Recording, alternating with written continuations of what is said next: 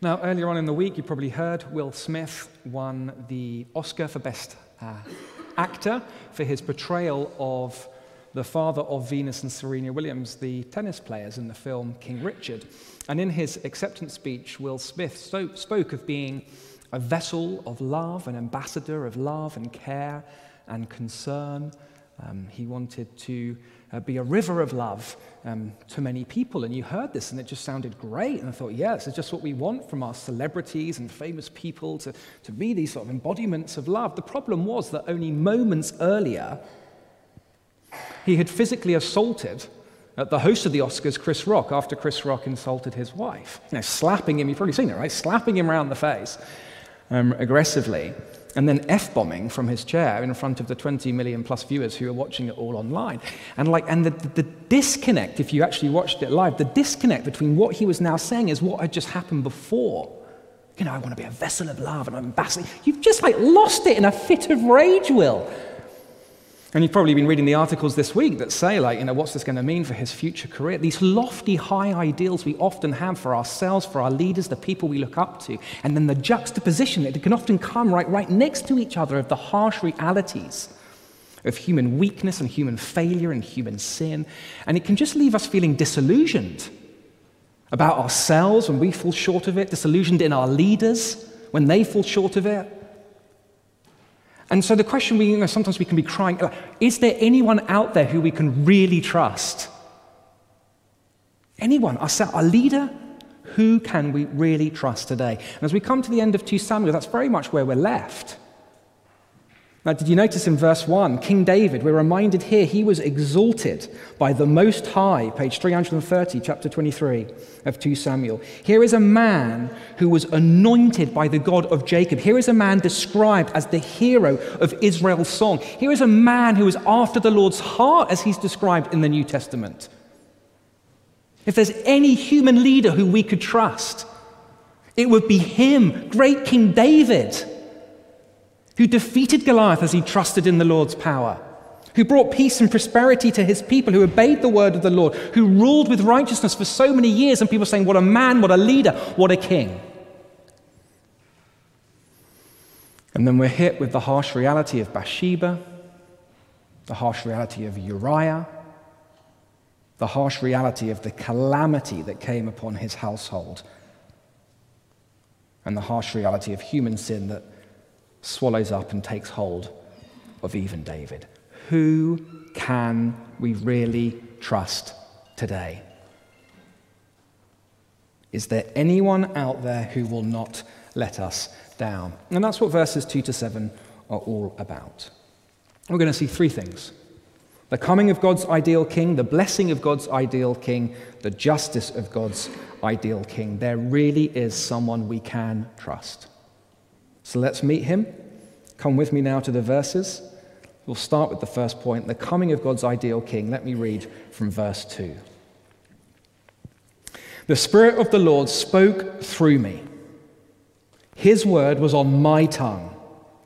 The God of Israel spoke. The Rock of Israel said to me, and now literally in the Hebrew, ruler over humankind, righteous.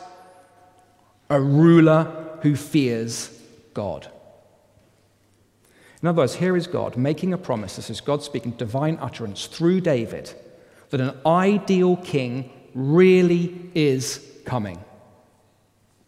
A ruler who will never let you down. A ruler you can really trust. A ruler who is certainly coming because this is God speaking. He is a rock and he is dependable and he is trustworthy. An ideal king is coming. Notice that David is no longer talking about himself. In chapter 22, David is looking back, praising God for all the victories that he gave David, all the wonderful things he did through David. David speaks in chapter 22 a lot about I did this, I did that, I pursued my enemies, I crushed them completely, I beat them. Now in chapter 23, David is no longer looking behind, looking back at what God, he is looking forward. David is now prophesying about the future, about a better, greater, ideal king. The Spirit of the Lord spoke through me. This is what God is doing. God will bring one day this perfect, ideal king. Even when David does speak about himself in verse 5, he speaks about his own salvation because David needs saving too. David is not the ruler we need. We need someone who is perfectly righteous, perfectly fears God, a ruler we can really trust. And look, 970 years later, as we go through the Bible story, that ruler would come. How does the New Testament begin? The very words of Matthew's Gospel, very first words. This is the genealogy of Jesus Christ, the son of David, the son of Abraham. Jesus Christ, he is the one to whom all the Old Testament promises and prophecies like this one find their fulfillment. In him, the Christ, the King, the Messiah, the Anointed One, the one who all these pictures and types pointed forward to. He is the perfectly righteous one. He has come. He is here. The beginning of Mark's Gospel. What are Jesus' first words? The time has come. The kingdom of God has come near. Repent and believe the good news. The King we've been looking forward to, the King we need. He is here. He is broken into space, time, and history. This is good news for everyone. Believe in him. The start of Luke's Gospel. The angel saying of Jesus in chapter 1, verse 23, he will be great. He'll be called the Son of the Most High. The Lord God will give him the throne of his father David, and he will reign over Jacob's descendants forever, and his kingdom will never end. Here is a king who will never fail you. Here is a king who will never let you down. Here is a king where even death cannot hold him. His reign is supreme and perfect and lasts forever. This is who Jesus Christ really is. And as you read through the gospel accounts of Jesus Christ, well, look, never once does Jesus lose it in a fit of rage. Yes, he turns over the tables in the temple, showing his zeal for his Father's house. He never physically assaults someone. Far from it. Quite the contrary. Jesus is a vessel of love. Jesus is the perfect ambassador of love. He's a river. His whole life infused love.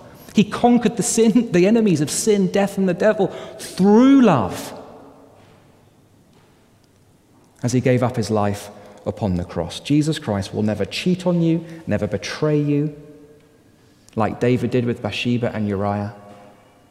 Every word that comes from Jesus' mouth is good and true and full of life.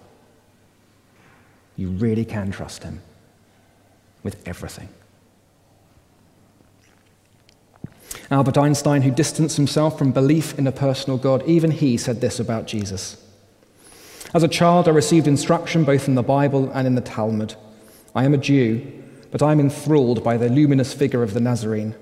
No one can read the Gospels without feeling the actual presence of Jesus. His personality pulsates in every word. No myth is filled with such life.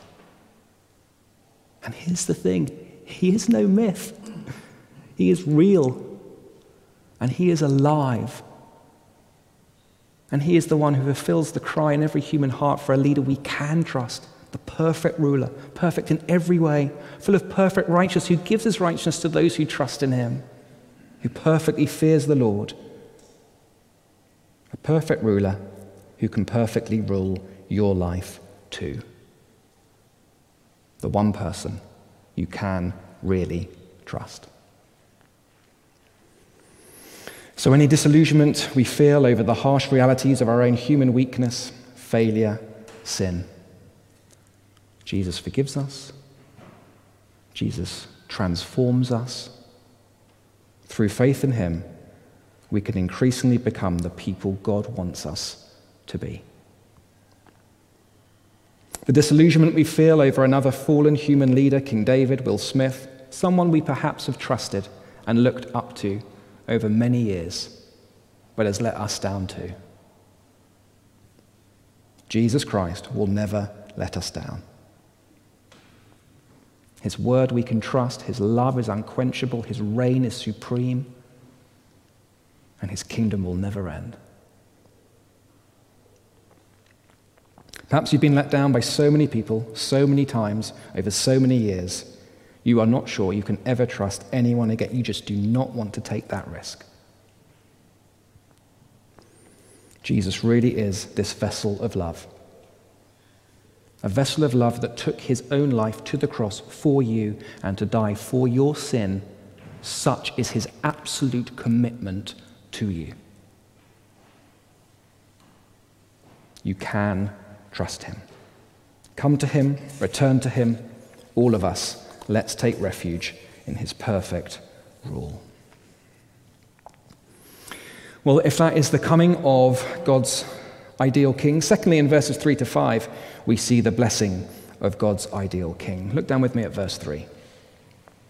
The God of Israel spoke, the rock of Israel said to me, when one rules over people in righteousness, when he rules in the fear of God, he is like the light of morning at sunrise on a cloudless morning, like the brightness after rain that brings grass from the earth. I mean, what do you make of that?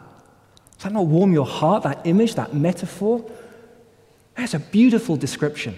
That is a description of life under Jesus' rule. We've been having some weird weather lately. Have you noticed how there's been sun sort of in the morning and then snow in the afternoon, or vice versa? It's just so bizarre, isn't it? But at least when it's the nice bit and it's like blue sky. We had it today, these wonderful blue sky and cloudless mornings, and maybe perhaps you're walking into work, walking into church, dropping the kids off at school, and you feel the warmth of the sun upon your face, and it's something life-giving, puts a smile on your face, refreshing. That is the picture here of what life with Jesus is like. Life under Jesus' rule. I was reading an article just this week, actually, of the benefits of getting lots of natural light and how it's good for your well-being. It helps our bodies produce vitamin D, it wards off seasonal depression, it aids our sleep, it helps us focus, enables us to get more done, even makes us happier. That is nothing compared to what Jesus does for your well-being. To live and work for Jesus' praise and glory, to live under the lordship of his loving, righteous reign, it brings a joy, a vitality, a renewal, a blessing. You just cannot put it into it. You need imagery like this to describe it. The light of morning at sunrise, the brightness that brings grass from the earth. Is that your Jesus? Is that how you view him, picture him? If you're a Christian, that is your Lord. That is your Savior. That is the one ruling your life. And what a contrast it is to David's rule, which was such a mix of good and bad, as Chris showed us in the kids' talk. Such a contrast to many other leaders around us today. You probably saw in your news feeds this week the long lines of empty store shelves in Moscow as life under Putin's rule comes to full effect. People are scared to speak out. People fear being isolated from the rest of the world. People are being brainwashed about Ukraine. Very dark times under this man's rule. Front page of the newspaper at the back of the church this month describes life under Tony Jones's rule at Christ Church, Durham. Alleged abuses of power, alleged coercion. One individual being described as being pressured into remortgaging their home so they could give more financially to the ministry of the church. And look, and if the allegations are true, then here is a fear, coercion, pressure, financial abuse under one leader's rule. Bosses who make you feel guilty for calling in sick or not doing a good enough job. Parents who make you feel stupid for not getting a good enough grade. Political leaders who flip-flopping have us throwing up our hands in despair. Life under these sort of leaders can be joyless, burdensome, guilt-inducing, disillusioning. You wither, not thrive. And I want us to see how different Jesus' leadership is. He is the source of all wisdom. He is the wellspring of all life. He is the means of forgiveness. He is the path to righteousness. You can't help but thrive under him. When you are listening to him, talking to him, communing with him, living to his praise and glory. That's the brightness of the sun, the renewal. Do you have that? Do you live that? Do you know that? Let's give up our own vain attempts to rule our own lives. Let's give it up, and all the stress that comes with it. Let's give the rule of our lives to Jesus, our Maker, our Savior, the one who knows best for us, our perfect ruler. Let's stop putting our trust in human leaders to be the saviors they can never be. There's only one Savior. His name is Jesus Christ. Let's put our trust in him. Just to be clear, that doesn't mean that we should ignore all human leadership as Christians. Far from it. God places leaders in government, in the church, in the family, for our good. But what we need to look for these leaders, look for in them, particularly Christian leaders, is a Christ-likeness. A Christ-likeness that is committed to this personal righteousness. And as a sinful, human, weak leader who say sorry and repent and seek Jesus' forgiveness.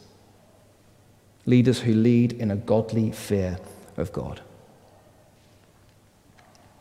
It's probably a good time for me to remind you that our APCM, our annual parochial church meeting, is coming up on Wednesday, the 27th of April. This is when we re-elect wardens, members of the leadership team back on for another year. I'm going to put a slide up on the screen now, if you could do that. I want you to know who they are. I want you to see them, make sure you know them. We'll send it on the weekly update tomorrow as well, if you don't know them, so you can get to know them. So you can ask questions of them, so you can say to yourselves, hey, do they have a godly fear of God? Are they committed to personal righteousness in their own life? And if you don't think so, let us know before the APCM. We want to be accountable. We want to be transparent. Help us with that. And if you have any questions about anything to do with leadership, speak to me, speak to the wardens afterwards, and before the upcoming APCM. We don't want to be a church where people feel coerced in any way, pressured in any way, guilt-induced in any way. I'm sure we've got that wrong at times, but that is not what we want. We want to be a church where people can't help but thrive because of the Christ-likeness of the leadership, because of the Christ-likeness of the culture.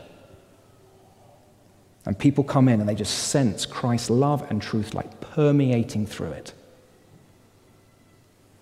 We don't want to be a church where people are joyless, disillusioned, end up withering. We want people to come here and get a taste and experience of the brightness of the sun that brings life. Life to them, life to each other, because the church is so full of Jesus. That is what we want. Will you pray for that? Will you help us with that? Will you take your role and play your part in that? We've got a culture review coming out next term. We want to hear from you. We want to be a church like this, full of Jesus, full of his righteousness, full of a godly fear of God, bringing life, vitality, joy, spiritual renewal to ourselves and to each other and to this community as we go out and live for Jesus in our works and in our daily lives.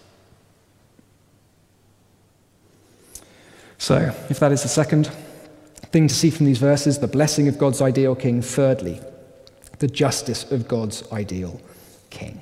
Because in verses 6 to 7, these last couple of verses, we read the following of David's last words here. But evil men are all to be cast aside like thorns, so evil men and women, which are not gathered with the hand. Whoever touching thorns uses a tool of iron or the shaft of a spear. They are burned up where they lie.